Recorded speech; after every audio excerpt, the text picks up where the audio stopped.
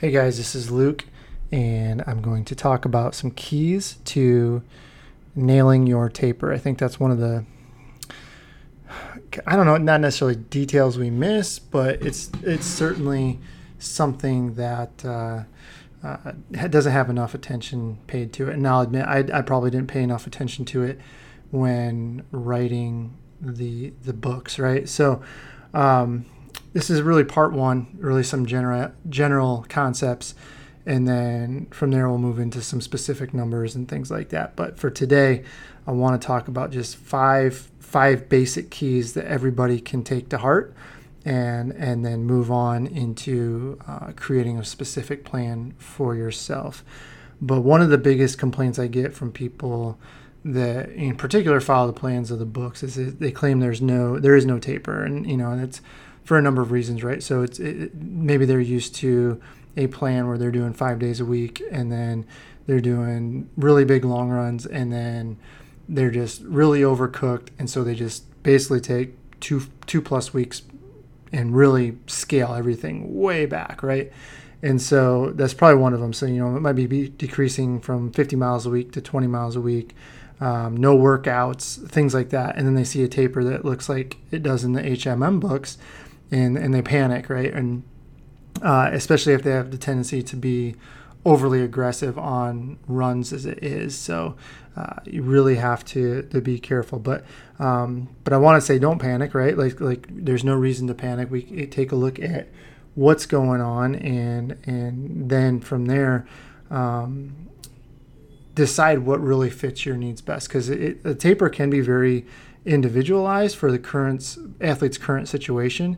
But like I said, these are keys that everybody can take to heart. So the first key I would say is your volume and intensity. So the common thing here is to cut both, cut volume way back, cut intensity way back, and it just it really doesn't do you very much good.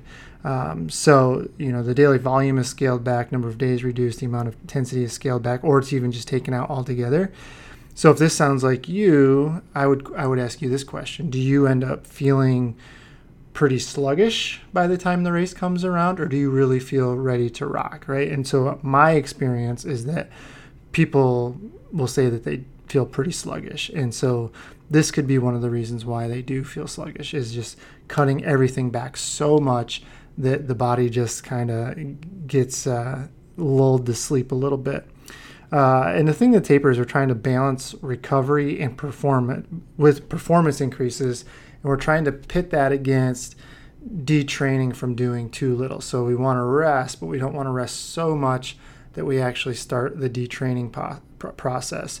And so, I think you could do this for a little while, a short amount of time, like a week or so. But, I know many people who will taper 2 to 4 weeks at this kind of level, and it just ends up working against them, right? So if you're taking 2 to 4 weeks and you're drastically, say you're cutting your mileage back by 70%, and then maybe just doing like one workout during a week, or maybe just a couple over a 3-week period, that really, it's not going to make you lose like 25% of your fitness or anything. But I like to think of it this way: if you might say we lose 1 to 3% of our performance, and you say, well, okay, what's the big deal with that? But I would argue, you're willing to spend I would say a big chunk of money on a pair of shoes that will improve your performance by 1 to 3%. And you think about what that 1 to 3% would give you in terms of performance. So why would you spend that money on a shoe to give you that percentage, and then not take advantage of a proper taper that could give you the same amount of benefit, right? So now, instead of having a 2 to 3% improvement, you could have a 4 to 6% improvement if the taper is done right. So you see what I'm saying? So and if you do scale everything way so far back, you're essentially buying those shoes to get yourself back to the baseline that you would have been if you would have tapered in a proper manner. You see what I'm saying? So, that's a big thing, right? So like if you're 3% faster, and you could actually gain a little bit more from that by, properly tapering, then, that Boston qualifier all of a sudden becomes more attainable. Whatever the case is, or that, that time goal, whatever the case is, you put yourself in a much better position because now you've kind of increased that baseline of fitness and you're going to be able to perform at a higher level. So I don't want you to take that as not cutting the volume or workouts, and maybe even cutting some easy days back. And the same is true for the intensity, but find the balance that works best for you. If you find that you really need to cut back to extremes, and say you've done this more than once, if you've done it if this is your first time using the training plans, then maybe you were overstretched a little bit, and we do need to make sure that taper is pretty aggressive, and we'll talk about that in a little bit. But for the most part, don't get so aggressive.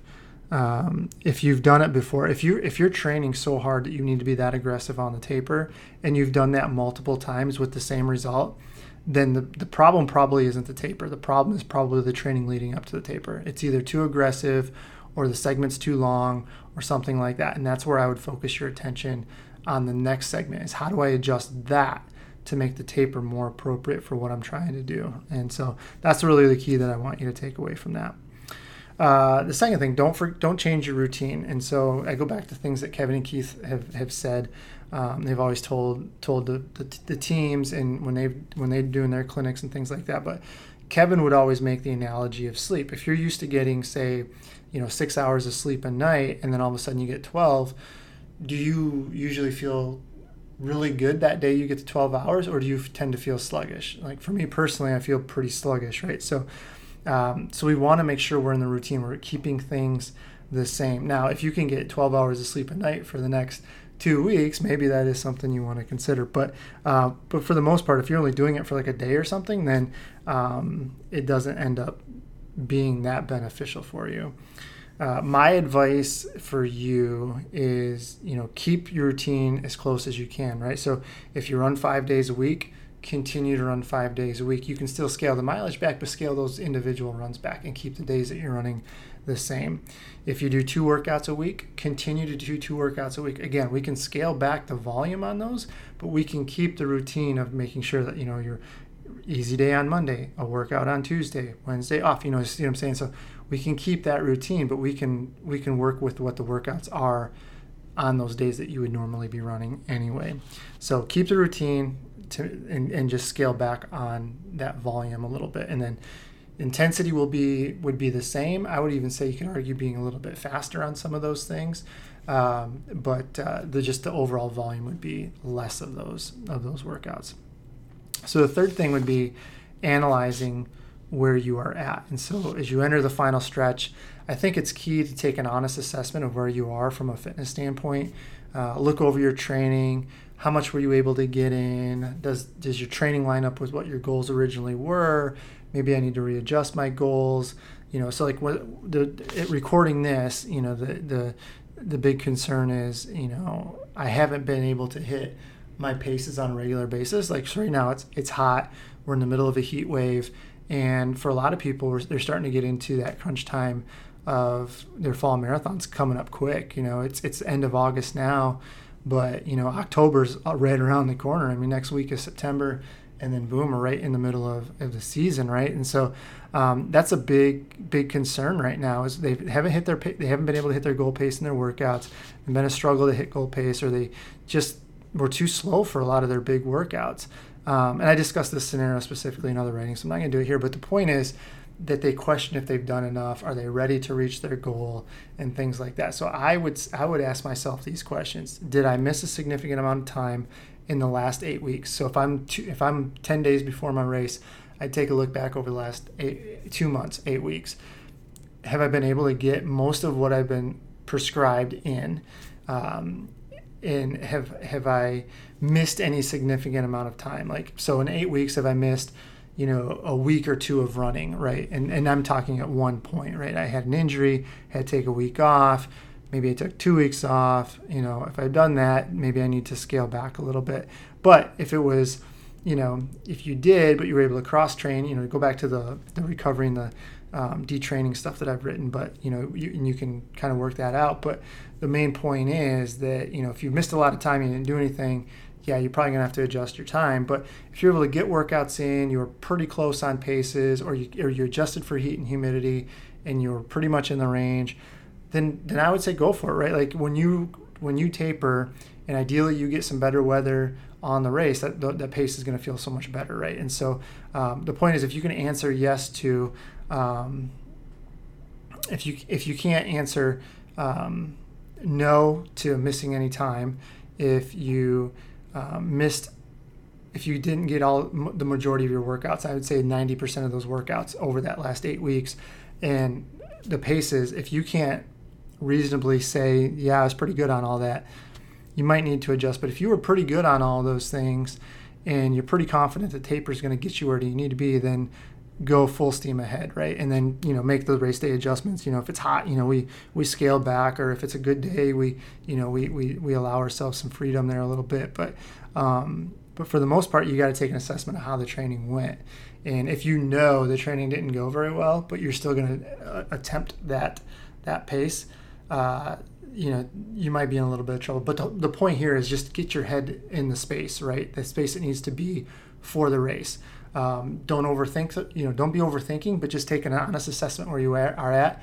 Make that plan and stick with it. And then go from there. But that's the whole point of this one. Just get into that headspace of, okay, now it's getting close to the race. I need to be on point here. Fourth thing I have is get to the line. So at this point, if I'm looking at my schedule and I think there's no way I can run what's on it, then do what's best for you, right? If you need some time down, and maybe that's not taking days completely off, but maybe scaling way back on a few days and just getting a nice, easy few miles in, then go ahead and do that. If you're just wiped out, nursing something that could end up being worse if you push to the finish, you trained over your head, then recover. The main point now is you've done that work. You want to get to the starting line. You want to be in the race. So to me, whatever you've got to do to get there, then go ahead and do it.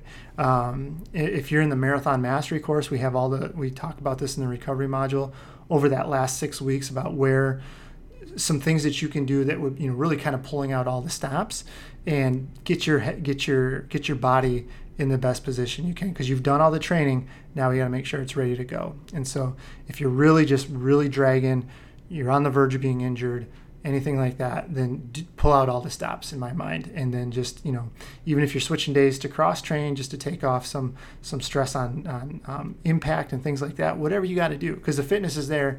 We just got to make sure you feel good getting to the line. And the fifth thing is to not overcook yourself. If you're at a point where you don't think that you've done enough, now is not the time to try and cram that fitness in. I've tried it myself, and honestly, it always has made things worse than what it would have been. And in all honesty, I think being a little underprepared is better than being overcooked.